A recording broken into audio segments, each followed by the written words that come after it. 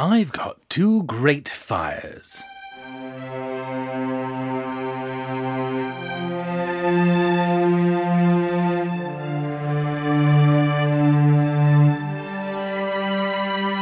Hello there and welcome to Date Fight. It's a podcast where we take things that happened on this day and we look at them to see which is the most important, exciting, entertaining, or just rude. Usually there are a few of us doing this, but this week it's just me. So sorry, I guess. Anyway, let's crack on. Let's push on. Let's find out what exciting things happened on... Oh, actually, we've got to change the format today because I'm going to tell you what I think was the best. And then some of you told me what you thought was the best. So it's the first ever date fight where I will be fighting you, the general public. Let battle commence. That needs a sting. I haven't written one. Doesn't matter. Maybe I have. Maybe by the time you hear this, there will be a sting in there. Probably not. It's quite late already. Okay.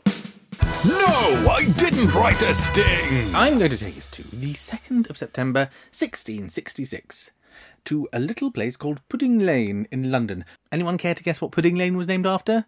It's not puddings, it's offal. Apparently offal was known as puddings up until the 15th century. It was called Offal Pudding Lane. And according to chronicler John Stowe, the butchers of Eastcheap have their scalding house for hogs there, and their puddings with other filth of beasts avoided down that way to the dung boats on the Thames. Sounds tasty, and just the sort of place you'd want to have a bakery. And in 1666, a bakery was there. A bakery owned by Thomas Fariner. Incidentally, Pudding Lane was perhaps the world's first one-way street.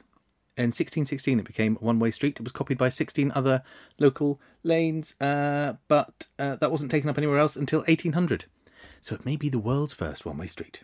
Anyway, shortly, let's not get bogged down by traffic stuff. Let's stick on the hot, fiery excitement to come. On just after midnight, on the 2nd of September, Thomas Fariner, the baker, was in his bakery doing something with the fire.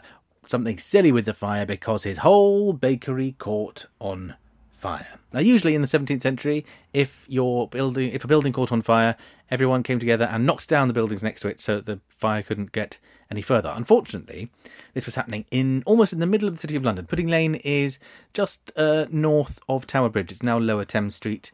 You can just see, if you walk over London Bridge, you'll see the monument, which is where the Fire of London started. Or is that the height of it, is the height distance between there and where the Great Fire of London started. And so the Lord Mayor of London, so Thomas Bloodworth, didn't want to blow up lots of houses because it was fairly close to St. Paul's. There were quite a few people who lived there who you didn't want to upset. So he sort of dithered and went, it's probably going to go out by itself, isn't it, I imagine? I mean, it's right next to the river. Surely the fire will just fall into the water and that'll be the end of it. Unfortunately for him, it didn't. It got worse and worse and worse throughout the day until there was a huge firestorm which was out of control and fire breaks would no longer work. People thought that the French and the Dutch we were currently at war with the French and the Dutch in the Second Anglo-Dutch War, so people thought the French and the Dutch were responsible. So obviously the people of London did what the people of London always do in these situations. They attacked immigrants. Hooray! The fire leapt the Fleet River, which people thought would act as a natural fire break. The Fleet River was there. They go, well, of course it won't get across a river. But it did. Fire's clever. Who knew? And it advanced on Whitehall. The Tower of London, however, the guards from the Tower of London, what they'd done was they put gunpowder in a huge line of huge streets away from where the Tower of London was. So that did create an effective fire break to the east. So if you look, it stops at where was burned. It stops as it goes to the east, but carried on to the west. Charles II offered his personal guard to protect the city of London, but the burghers of London, or the magistrates of London, or whatever the local officials were called, didn't want them because London was a hotbed of republicanism and didn't want help from no king's soldiers. The fire was made worse because London was standing pretty much empty. There had been an outbreak of the plague at the beginning of the year, so people had left to go to the country. So a lot of houses were empty. There was no one to do anything there. They were short-handed.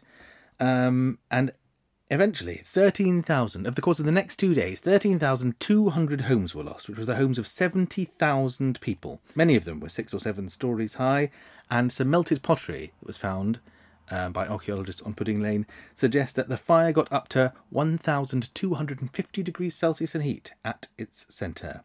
London at that point was still mainly within the medieval walls, and so people didn't want to go outside the walls. In fact, many people for the first 2 days didn't realise that they should. It wasn't until the Monday, the fire started midnight on the Sunday, it wasn't until Monday evening that people realised they probably should get outside of the walls of the city, at which point, of course, Everyone tried to, and there were huge crushes at the walls of the city. And the fire burnt for 3 days. St Paul's was destroyed. As I said, 13,200 homes. Much of the city of London was destroyed. And so, if for nothing else, the fact that St Paul's Cathedral burnt down and led to the building of Wren's St Paul's, which we can see today, leads me to say that the greatest event to have happened on the 2nd of September was the Great Fire of London. But Alex Buchanan disagrees with me. He's got his own one. His one is the Great Fire of Copenhagen. What's that? Well, in 1807, Britain was at war with Napoleon. However, the people who weren't at war with Napoleon were the Danish. The Danish were quite happy with Napoleon, and they were his allies. And the British didn't want Napoleon getting his hand on the Danish navy, because then they could take over the Baltic, and Britain quite liked being able to trade with people all across the Baltic. So, secretly, Great Britain put together 29,000 troops, 400 warships and transports, and in 1807 in the summer, they shipped them across the Channel without anyone knowing they were coming. Wellington landed near Copenhagen, and they said to the Danes, "Give us your fleet, and we'll go home, and we'll leave you alone." And the Danish went, "Sorry?" And we said, "Give us your fleet, and then we'll go and leave you alone. We are the British, and it is our custom and our tradition to go across the world and tell people what we want them to do and expect them to do it. Otherwise, we will shoot at them with our guns on our boats. You have made the mistake of living near the sea, therefore we will shoot at you with our guns from our boats." And the Danes said, "No, I don't think so."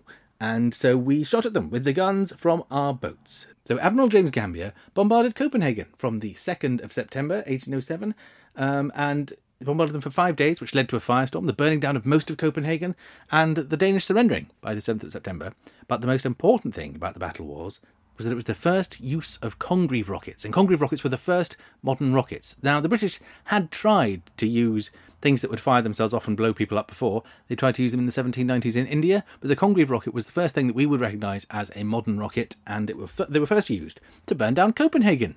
So that's what that's memorable for. They were next used in the War of 1812, and the Congreve rockets are the rockets of the rocket's red glare in the American national anthem. Those are the rockets that people saw glaring as both sides used them throughout the War of 1812. So, St Paul's or rockets. It's rockets, isn't it? It's rocket. Even when I'm on my own, I lose. I've lost. I mean, we couldn't have got to the moon. We couldn't go to Mars. There's no V1s, no V2s. Most of the... Yeah, all right, Alex, you win. You win. I've just seen that another suggestion came in for today, from Gemma, which was the British taking up the Gregorian calendar, but we've sort of talked about that before, and we can't have a fight between three things. There's no way of doing a three-way fight. It cannot be done. I refuse to believe it. So, sorry, Gemma, you were too late. Anyway, do you agree? Did I lose? I'll put something up on Twitter. Let's find out if you agree who won the date fight. See if you come at me with your best shot. Oh, no, you won today. That sounds awful. So well done, Alex. Enjoy your victory while I enjoy sitting here on my own, talking. Let's do the birthdays.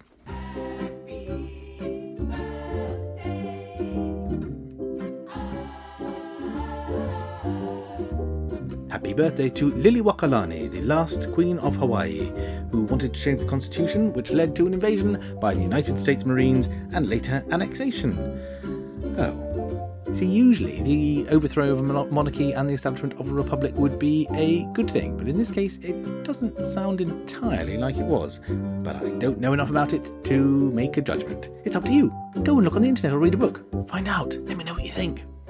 Also, happy Death Day to Britain's premier gnome describer J.R.R. Tolkien, whose endless self-congratulatory allegories for Britain in World War II seem bizarrely fascinating to a large number of otherwise sensible people. Happy Death Day, J.R.R.R. I don't know how many R's. Tolkien. And that's it. That's the 2nd of September. I think we've covered everything. Well done, us. Let's plough on. See you tomorrow. Come back for more facts and fun. See you then. Bye.